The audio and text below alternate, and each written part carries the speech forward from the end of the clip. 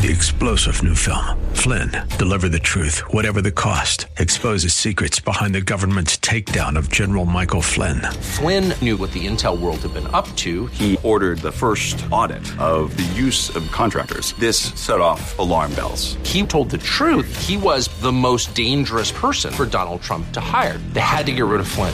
Flynn, deliver the truth, whatever the cost. Available now. Watch it today. Go to salemnow.com. salemnow.com.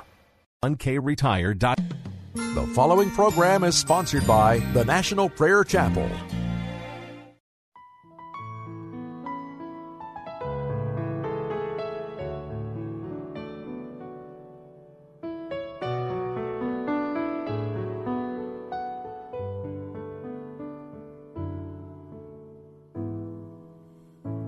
The cross upon which Jesus died is a shelter in which we can hide, and His grace so free is sufficient for me, and deep is the fountain that's wide as the sea. There's room at the cross for you. Yes, there's room at the cross for you. Though millions had come, there's still room for one. Yes, there's room at the cross for you.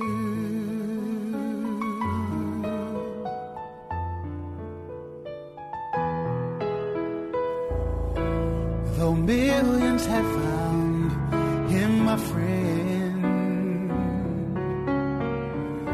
and have turned from their old life of sin, still the Savior awaits to open the gates, to welcome the lost before it's too late.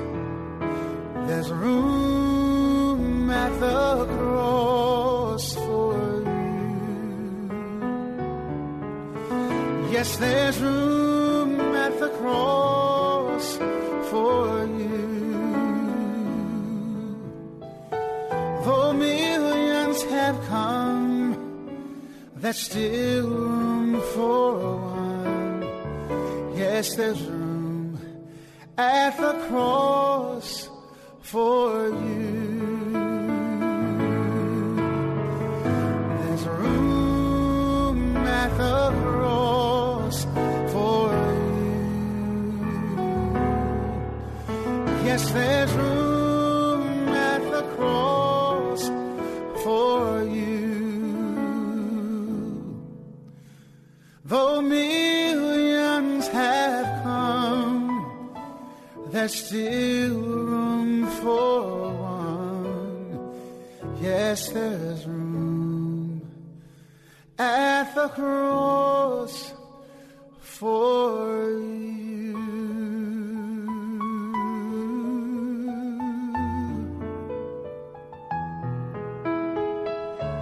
There's room at the cross, room at the cross for you.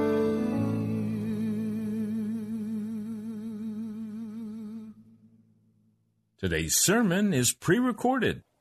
Like eagles staked to the ground.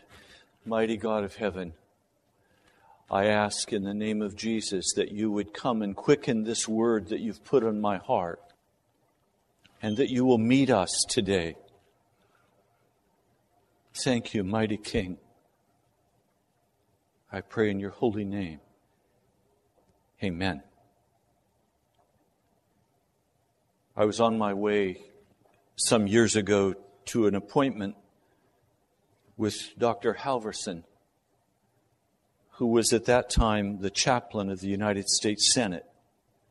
A friend had set the appointment up. I was uncertain about how it would go or even why I was going to see him. But a mutual friend had put our dates together, and he had said to me, "You must go see Dr. Halverson." So I went in. I saw this gentleman. He was tall, white hair, very dignified man. He began to ask me questions about the radio ministry that we had at that time. I shared with him why we were doing it. And finally he asked me, "Why have you come?" And I said, "Dr. Halverson, I don't know. I was asked to come." He sat back in his chair. He pushed back. He said, "Well, now, this is interesting. You don't know why you're here, and I don't know why you're here.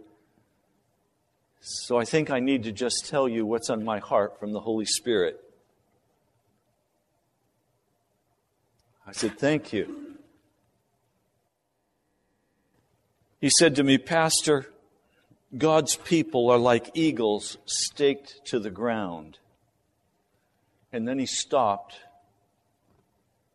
and this great big hunk of a man began to weep. Tears flowed down his face.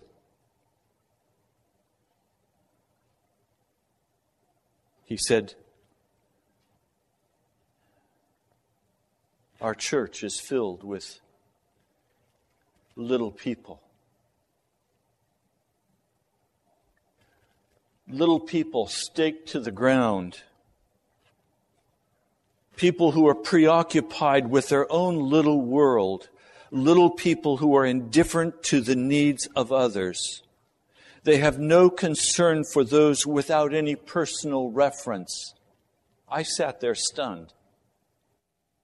Those were the last words I expected to hear from the chaplain of the U.S. Senate. But he continued with tears down his face, saying, "We've come to a point in America where the church is dying."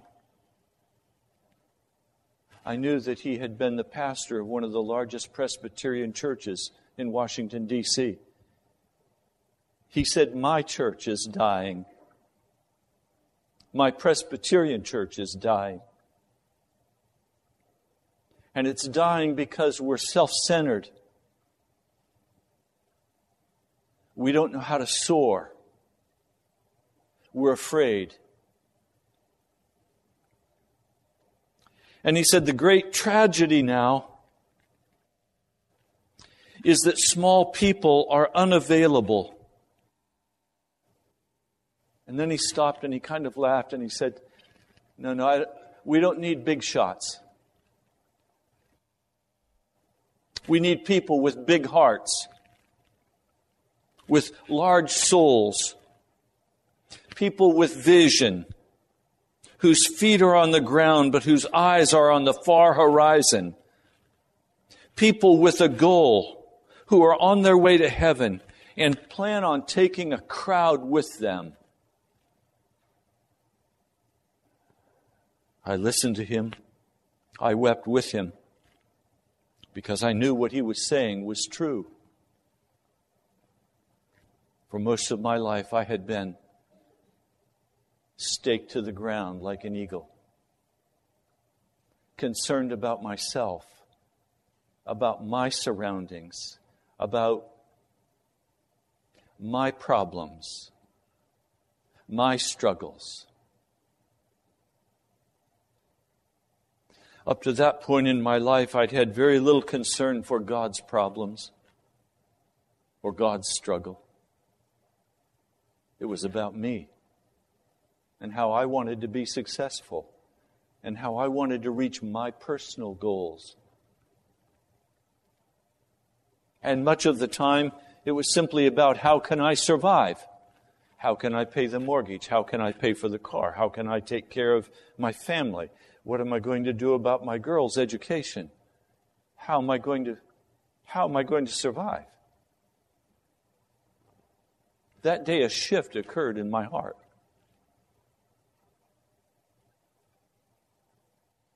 I was recently at a place of business. I know the owner well. He was telling me this story. He said he had been about his business, getting set for the day, and 3 of his employees came a half hour early. Instead of joining him in the process of getting everything set for the day in this store, they stood outside and smoked cigarettes and talked and laughed. And then a delivery truck came rolling through and took out the telephone line. And their business was very dependent on that telephone line. He said to the 3 who were standing outside, "Could you come in and help me? We're in an emergency." And they said to him, "Oh, we're sorry, we don't start until..." And they didn't help him. At the end of that shift, as they were leaving, they were each handed an envelope. And this business owner said, "You'll find in that your final check. You're fired." And they thought that was most unjust. How is it possible you can fire us? We did everything we were supposed to do. Oh yes, they had been there for their full shift. But they had a total block out on any understanding of what it meant to be committed to a larger vision than their own paycheck. You remember the story. A traveler stops by a great building site, and he's curious as to what they're in the process of building. And so he sees a laborer taking supplies and moving it from one place over to where it was available beside the building. And so he said to him, "What are you doing?" He said, "I'm moving these building supplies over here." The man figured he wasn't going to find out what this building site was from that laborer, so he went to another one, a man who was a mason. And he said to the mason, "What are you doing?" He said, "I'm building this wall." Well, he knew he wasn't going to get very far with that mason, so he went on to another worker. And he said, "What are you doing? What are you building?" And the man stopped and got a faraway look in his eye, and he lifted up his hand and he said, "I'm building a great cathedral to the Lord God of heaven." 3 very different answers, but very telling regarding the inner motivation for why they were there. 2 people were on that work site because they expected to be paid at the end of the day. The 3rd was there because his heart was fully given to building a great cathedral for God. I could do the same thing. I could walk into a mechanic shop and I could say to a mechanic, "What are you doing?" He'd say, "I'm putting on new tires." I could ask another mechanic, "What are you doing?" "I'm putting in my day until I can get out of here." But I could put that same question to another mechanic, and he would, with excitement, tell me about this wonderful automobile he's working on. And there would be a glow in his face as he talks about how this automobile is going to perform and the service he's doing for that man who's coming in for it. Because he has a vision of what it means to do the work he's doing. It's not just endless work. It's not dead-end work. It's not without a vision. If I were to ask you, what are you doing with your life? What would you answer? Waiting for the next beer? Waiting for the paycheck to come? Putting in time, trading your precious life for a few coins? Are you a slave? What are you doing with your life? Are you staked to the ground like an eagle would be if it were tied down and couldn't fly? Or can you soar? Are you free? Part of where we're struggling right now at the National Prayer Chapel, I have a vision. It's to reach Washington, D.C. with the gospel of Jesus in such a way that men's and women's lives are transformed. They're changed. They have passion in their lives for Jesus. But most Christians in Washington, D.C. are just going to church.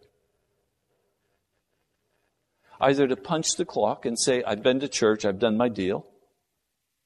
Or they're in church to say, I needed some entertainment. Hey, come on.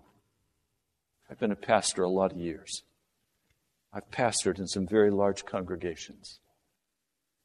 I know the Thursday night rehearsals we used to do, making sure the spotlights were right, the sound effects were right, everyone lined up, everybody timed to the second to be on stage, and we called it a stage.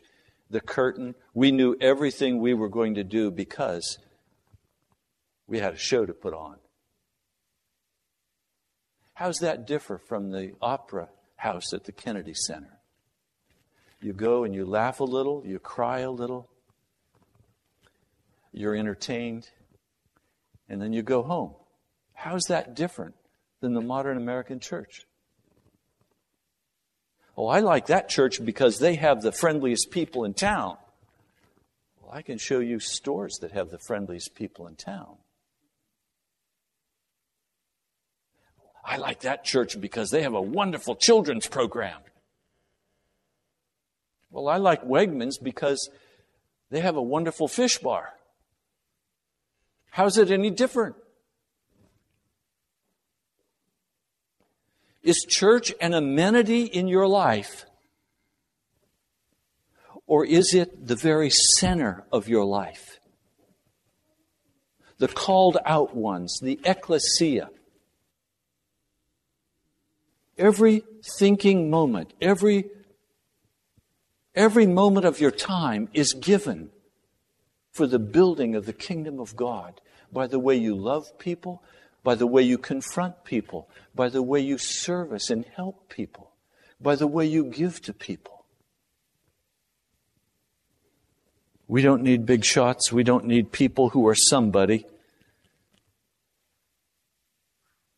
We don't need pastors that are popular. We need people who have big hearts. We need people who will follow Jesus. We need people who will sell out for the kingdom of God. We need people who will forget about themselves and follow Jesus.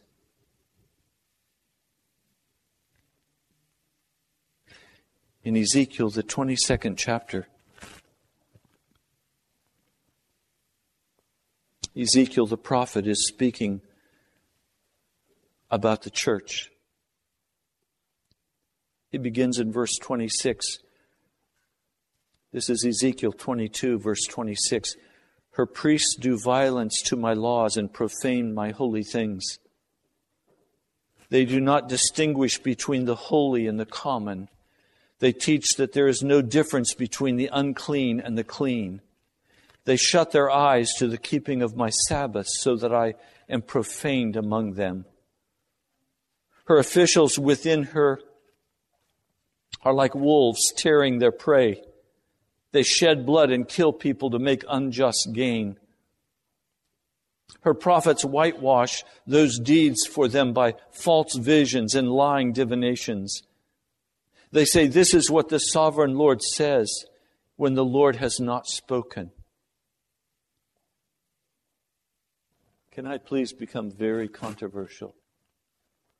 We're coming up to an election in America. Are you going to choose to vote for another man who will continue the wars of America? Who will continue to invade the nations of the world for our economic gain and call themselves Christian? It says her prophets whitewash these deeds for them by false visions and lying divinations. It says they shed blood and kill people to make unjust gain. Why did America go into Iraq? Oil. Unjust gain. It's estimated that America killed some 3 million Iraqis. Did Saddam Hussein kill 3 million of his people during any period of time? No. It was a sovereign nation. But the Christian nation, in the name of God, with the blessing of God's people, becomes an invader. I know, I'm not supposed to talk about politics, but guess what? Those who fired the first shots in the American Revolution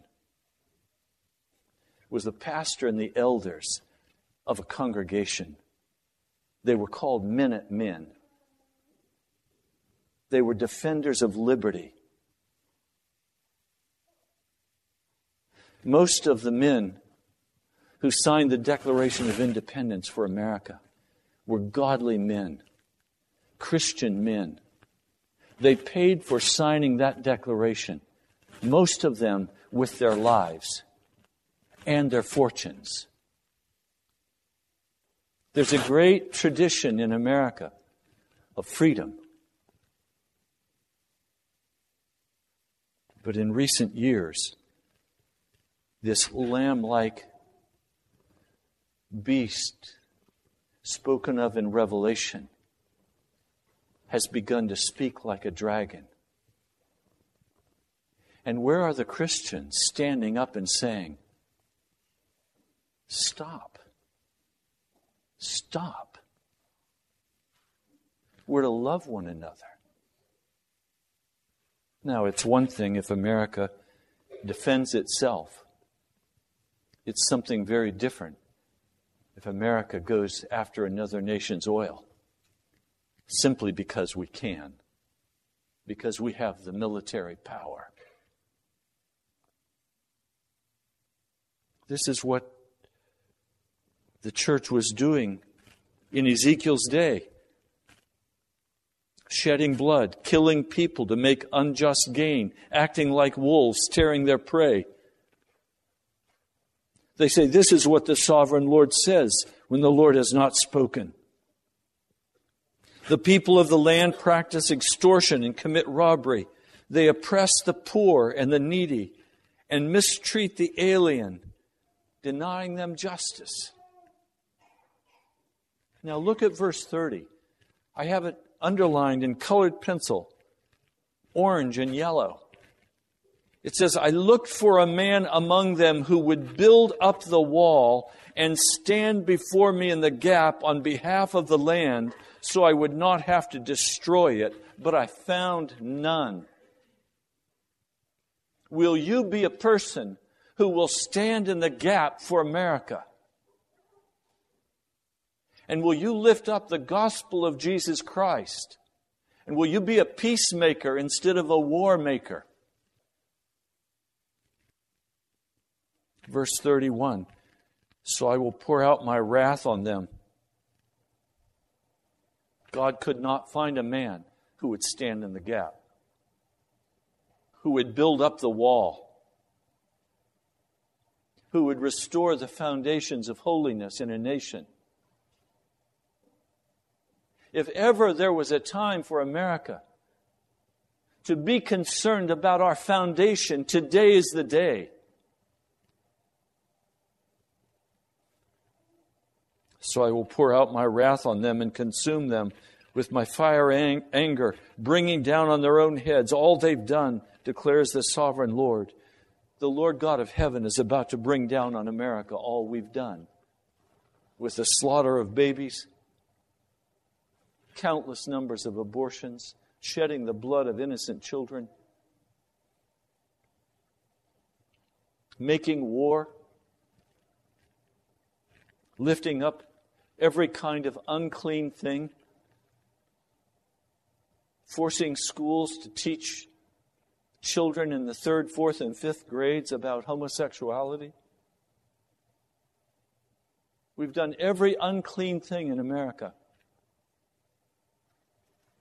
Where is the place where Christians finally stand up and say, this is wrong? We must return to Jesus. We must wash our hands of this blood. We must repent of our sin. And we must restore peace in our nation. Our nation is about to be shredded to pieces with civil disobedience,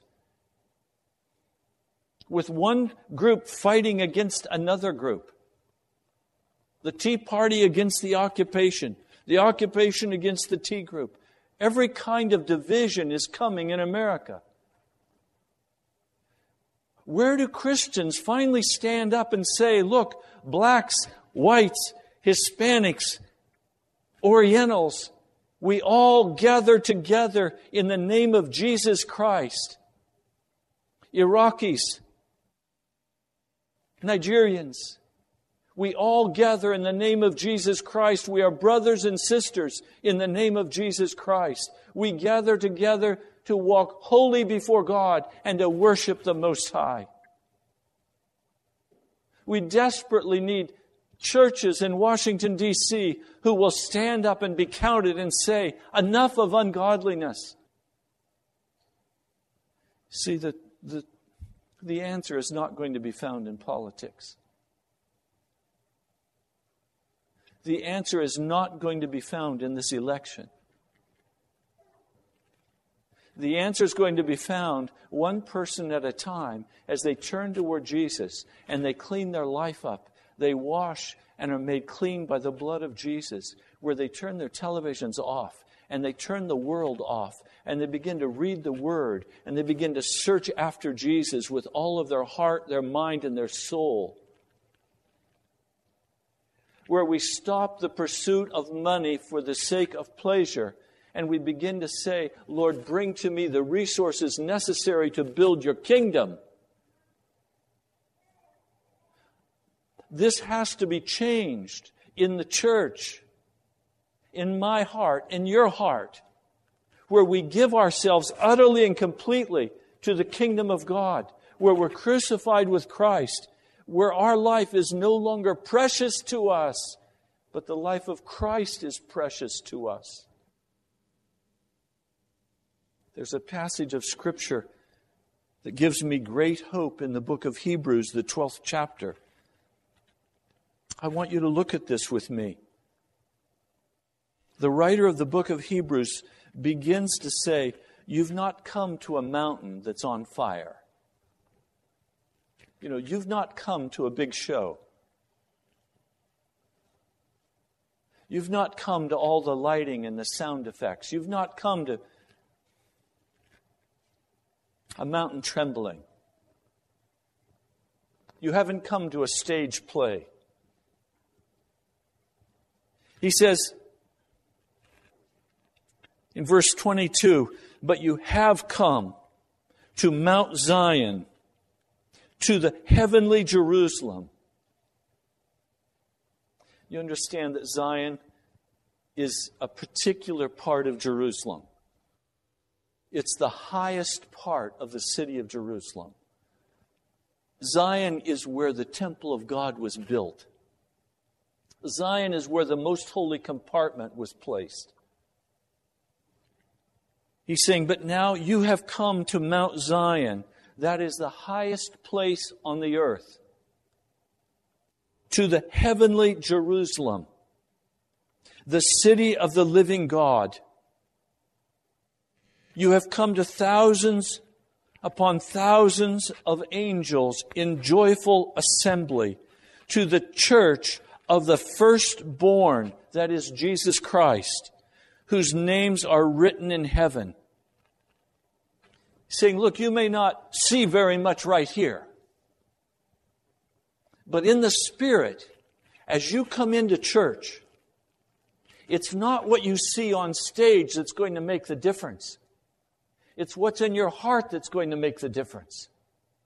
If in your heart you recognize that you are coming into Zion, you are coming into the highest place on the earth, you are coming into the heavenly Jerusalem in your spirit, you're coming and joining together with you are thousands upon thousands of heavenly angels and thousands of the spirits of those men and women who have been made righteous. You're coming together in this grand assembly. You look at this little fellowship today, we're just a handful of people. But we're a part of something that is much larger. Can you see the angels? No, I can't either. But by faith, I know they're there. We've not been deserted. We've not been cast aside. He said, never will I leave you. Never will I forsake you. So we come to church, to the ecclesia, to the gathered people of God. But it's also the gathered angels of God. It's the gathered saints of the ages who have gone before us. We all gather in grand assembly before the throne of God. Verse 23, part B, you have come to God, the judge of all men, to the spirits of righteous men made perfect and women made perfect. To Jesus, the mediator of a new covenant, and to the sprinkled blood that speaks a better word than the blood of Abel. See to it that you do not refuse him who speaks. If they did not escape when they refused him who warned them on earth, how much less will we if we turn away from him who warns us from heaven? At that time, that is back at Mount Sinai, his voice shook the earth. But now he has promised, once more I will shake not only the earth, but also the heavens.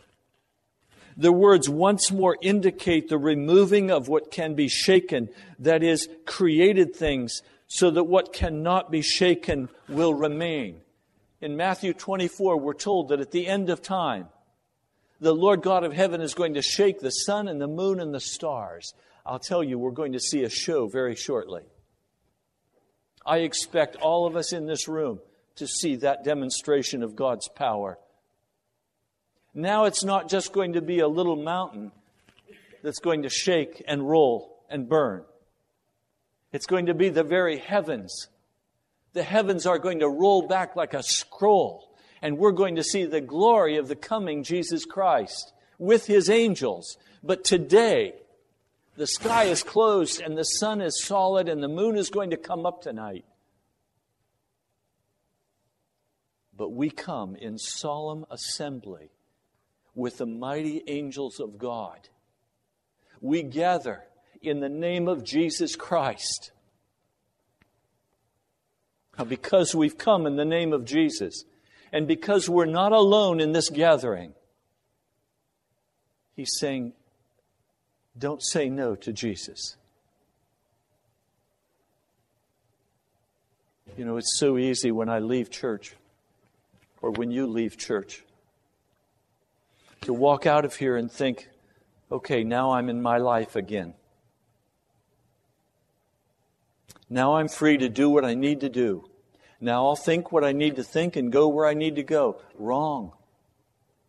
When you leave this house, those angels you just worshiped Jesus with are going to be watching everything you do and say. Those angels are going to see if you're really worshiping the Lord God of heaven with all of your heart and all of your soul, or if you just came into his presence and spoke words. For the children of Israel, it meant When you go home and it's Friday, will you collect a double portion of manna? And on Saturday morning, Sabbath, will you go out and try to collect manna again instead of obeying the word of the Lord and resting? And as you know, the Sabbath, the Jewish Sabbath,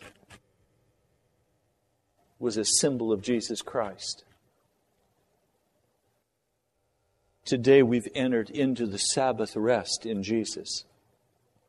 And now every day is Sabbath in Jesus. So tomorrow, when you awaken, you're going to awaken to another Sabbath day. Tuesday, when you awaken, you're going to awaken to another Sabbath day. A day when you come before God, where He's going to walk with you, where He's going to order your steps if you'll allow Him, where He's going to put His arms around you and uphold you, where He's going to protect you from the enemy. So it's up to us to cast off the fear. It's up to us to cast off the lust, the bitterness, the anger. It's up to us to walk righteous before God, recognizing that we don't walk alone. We walk with those assembled angels that today we can't see, but in the Spirit we can. You're not alone.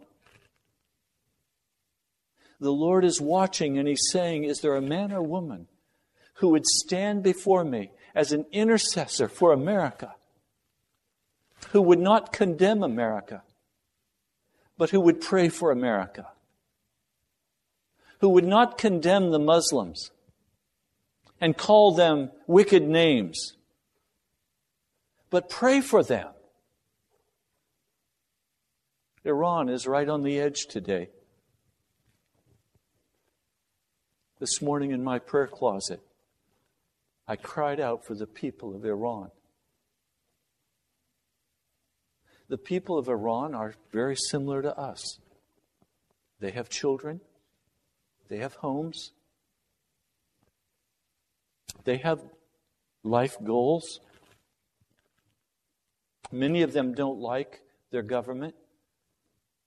Many of them struggle with the oppression. There are even Christians in Iran testifying for their faith, being beaten, being persecuted. How can we not pray for Iran? How can we go, rah, rah, let's go get them? How can we do that? Oh, they might get an atomic bomb.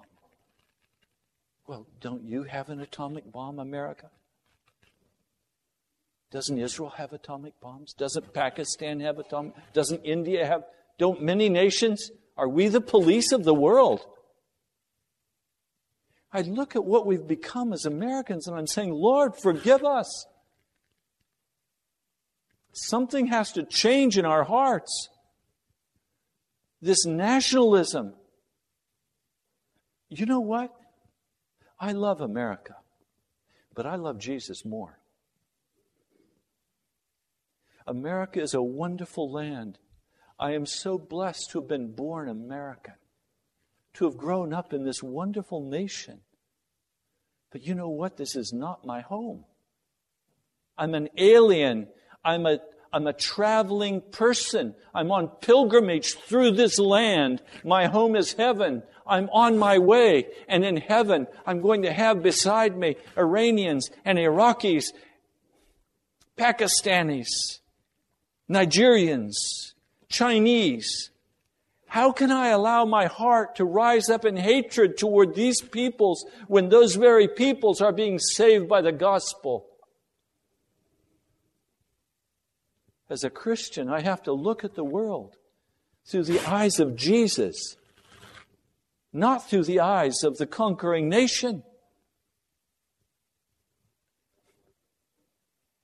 Are you a person who is available for the work of the gospel of Jesus Christ?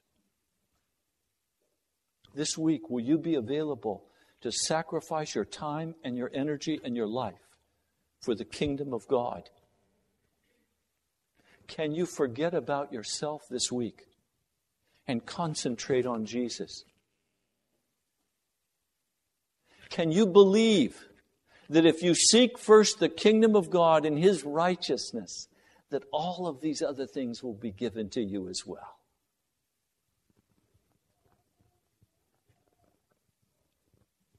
Is that a stretch for your heart?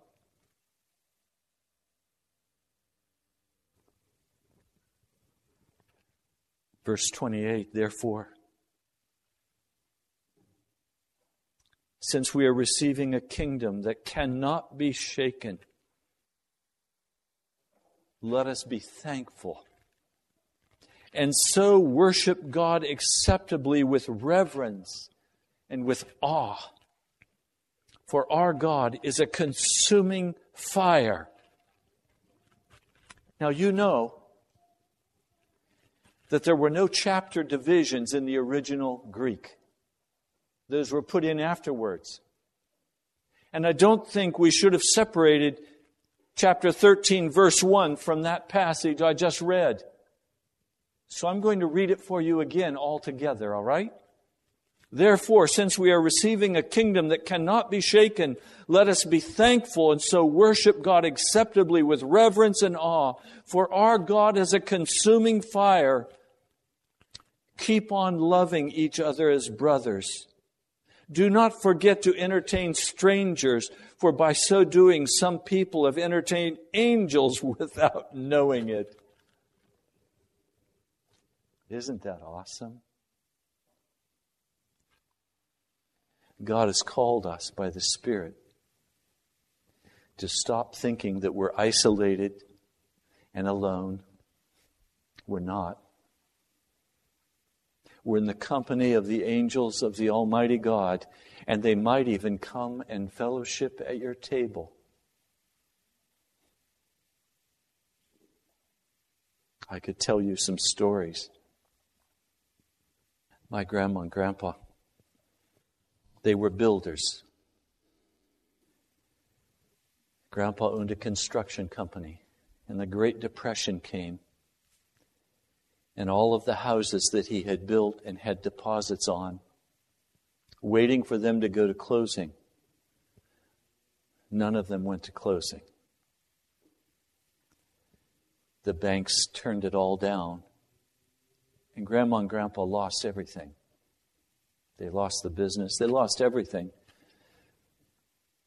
So Grandpa had the trucks, and out of the bankruptcy, he was able to save one of the construction trucks.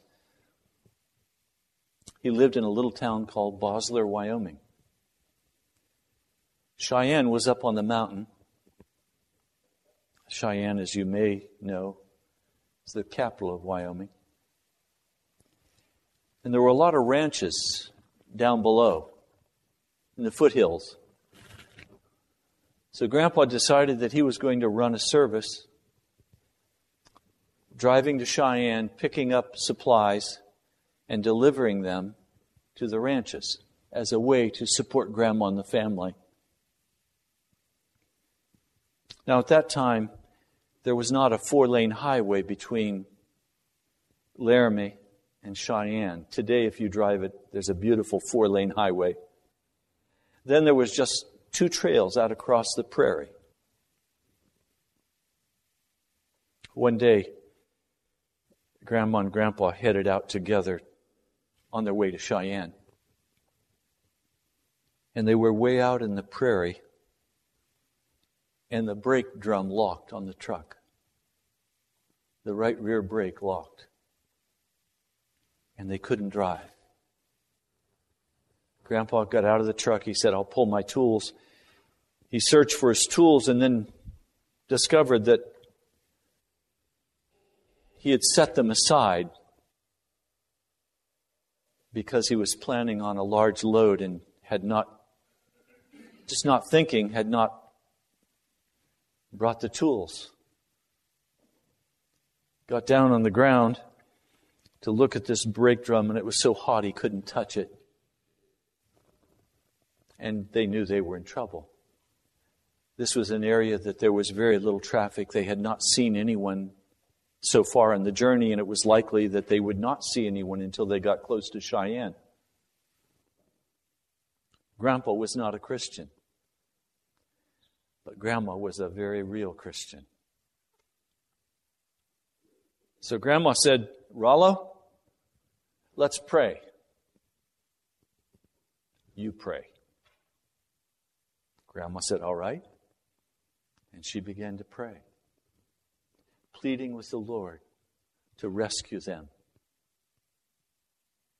Grandpa said, "Look, someone's coming." And out across the prairie, coming a long way off, they could see the trail of dust from a vehicle making its way on the same trail.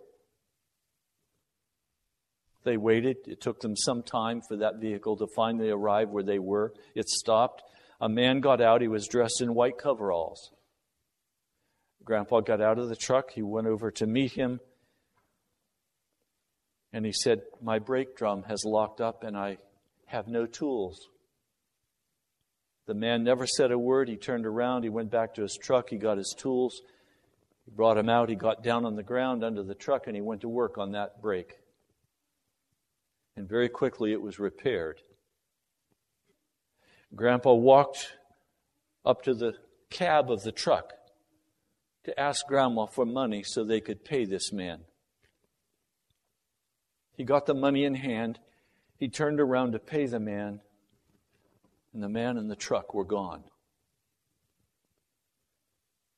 They'd not heard one thing. They looked out over that prairie in every direction, and there was no dust. And Grandma began to cry and said, that was an angel. I could tell you so many stories like that from my past, where angels have come and ministered to our family, rescued us. Today we don't walk alone. And we're called to reach out and begin to love others and be conscious of whose company we're keeping. We're in the presence of the angels of God. They gather with us in glad assembly to worship the Most High God. And He's saying to us, keep on loving each other as brothers and do not forget to entertain strangers, for by so doing, some people have entertained angels without knowing it. You can be staked to the ground this week, a little person, concerned about your deal, concerned about the wants of your heart, or you can soar like an eagle,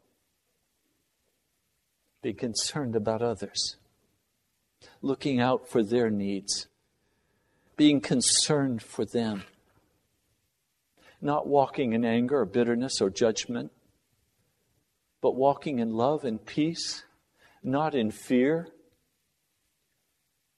but in the presence of the angels of God. Almighty God, I choose today the way of peace. I choose today, Jesus, to be aware of the needs of others and to serve as a member of your household, not as a hireling, but as a member of your household. And I ask, Lord, for the angels to come close to us as ministering spirits as we serve you, Jesus. Lord, this week, could we see deliverance? Could we see the tide turned in our personal lives?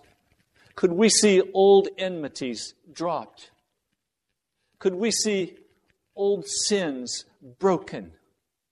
Could we see and know this week the presence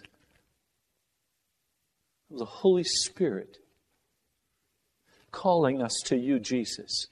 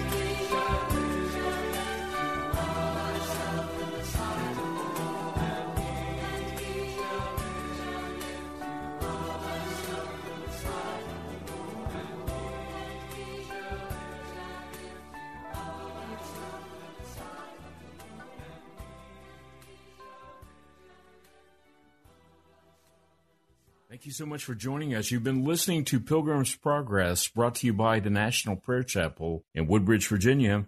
Come join us at nationalprayerchapel.com or our sister website, revivalnow.church. God bless you. We love you.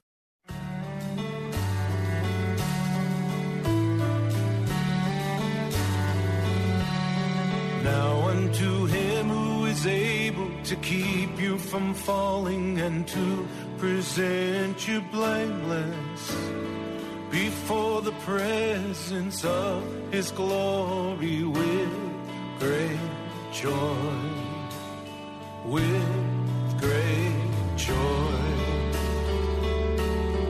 Now unto him who is able to keep you from falling and to present you blameless before the presence of his glory with great joy, with great joy.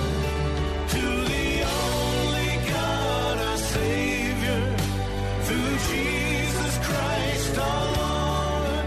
To the only God our Savior, through Jesus Christ our Lord, be glory and majesty, dominion and authority, before all time and now and forever, all time and now and forever, all time and now and forever.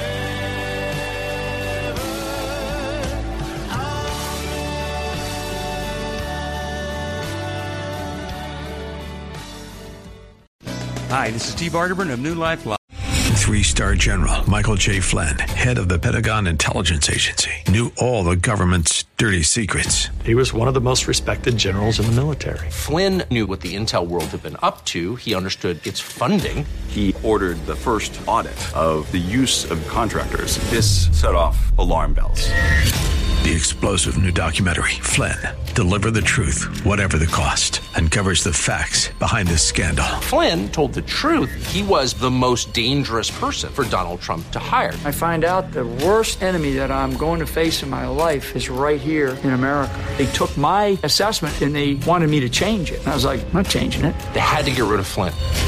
With in-depth interviews, archival footage, and never-before-seen personal records of the man behind the headlines. I just felt like I was drowning. Flynn, Deliver the Truth, Whatever the Cost. Available now. Watch it today. Go to salemnow.com. salemnow.com.